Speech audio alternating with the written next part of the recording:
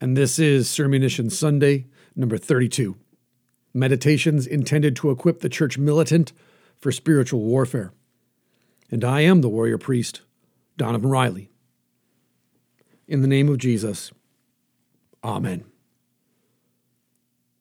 Jesus tells this parable. He says a sower went out to sow his seed. A farmer went out to plant seed. And as he planted, some fell along the path and was trampled underfoot. And then the birds of the air devoured it. Further than that, Jesus explains, the ones along the path are those who have heard God's word. And then the devil comes and takes away the word from their hearts so that they may not believe and be saved. What can we expect when Satan snatches away God's word from us? When the devil comes and takes away God's word, the world is hell-bent.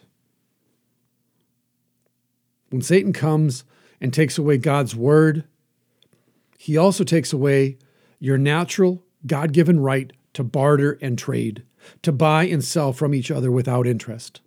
His servants create debt out of thin air, control the interest rates, and control the printing of all the money. Satan's servants rob us of our health by removing information about natural remedies and outlawing many holistic practices between people that have been shared and practiced for thousands of years. They shame and they outlaw the healers of old, whom God called to help and to comfort and to nurse their neighbors back to good health. Satan disfigures and deforms everything that God gives to us for our health and our well-being. He puts sugar and salt and synthetic fats in almost every food that is easily accessible to us. He allows more liquor stores than grocery stores in impoverished neighborhoods. His servants take over our lives and take control of our interpersonal relationships and shove them, all of them, onto an electrical network of deception. He sows fear and doubt and hatred between us, putting enmity between us and God, enmity between us and our neighbors. And he takes a special delight in causing us to hate ourselves. Satan's servants create all kinds of laws to control us and govern the way we behave, while we watch them break all of their laws every single day.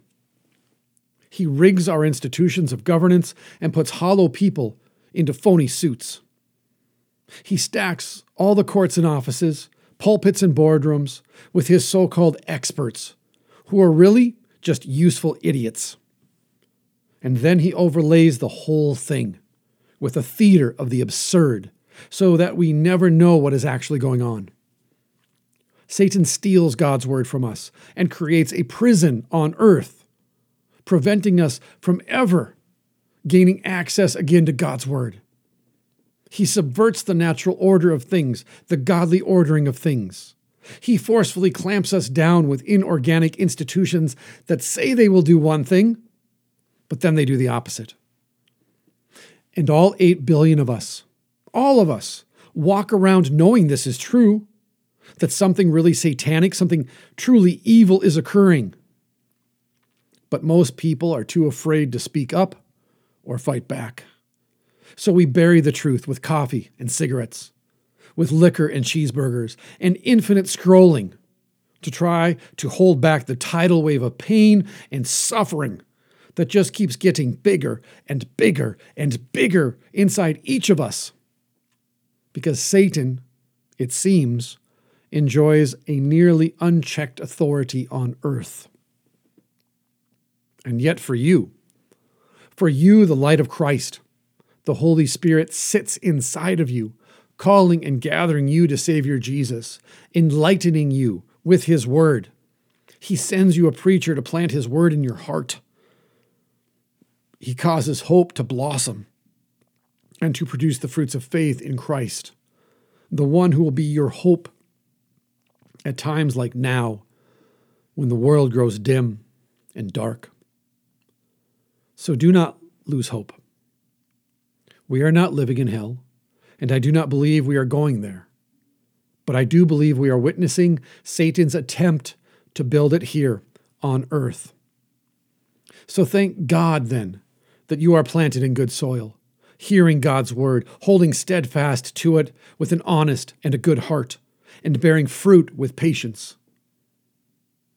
You see, according to his own word, God is putting the old world to death, along with Satan and all of his servants, so that a new creation may emerge and thrive forever with Jesus Christ. And how do you know this? How can you trust that God is at work, keeping his promises to you, even though the days are so dim and so dark? The answer, as always, is simple. He sends you a preacher who forgives you in Jesus' name and feeds you Jesus' body and blood, which gives you a new life and a new hope for eternal salvation. And so, yes, the days are very dim and very dark. Satan is attempting to build hell on earth. His servants significantly outnumber God's children. They have all the world's money and power and influence at their command. But you have Christ, the one who has defeated sin and death and hell. You have Christ, and he has overcome the world. So you who have been given ears to hear, listen. When the devil comes and takes away God's word, the world is hell-bent. But you are planted and grow in Christ today and always, according to his promise to you. He has overcome the world for you. He has defeated Satan and his servants and all of his useful idiots. A new creation is being built today in your hearing, in the power of Jesus' resurrection. And nothing and nobody can stop it. That is the power of God Almighty. That is the power that Jesus commands. That is the power of the gospel that inspires and enlightens, strengthens and encourages, and gives you true faith and hope. And really, when you really think about it, what is the worst that can happen to you? What is the worst that the world can throw at you? That it kills you? Jesus has overcome the world. He will simply raise you from the dead. That is the power of God. That is the power that Jesus commands. That is the power of the gospel, that it can raise you from the dead. You who are a baptized child of God. You for whom Jesus died and rose from the dead. You for whom Jesus defeated sin and death and Satan.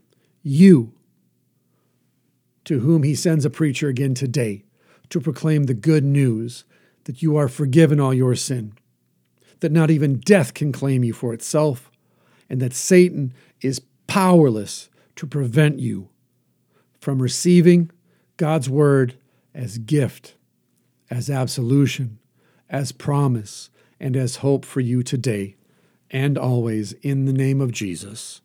Amen.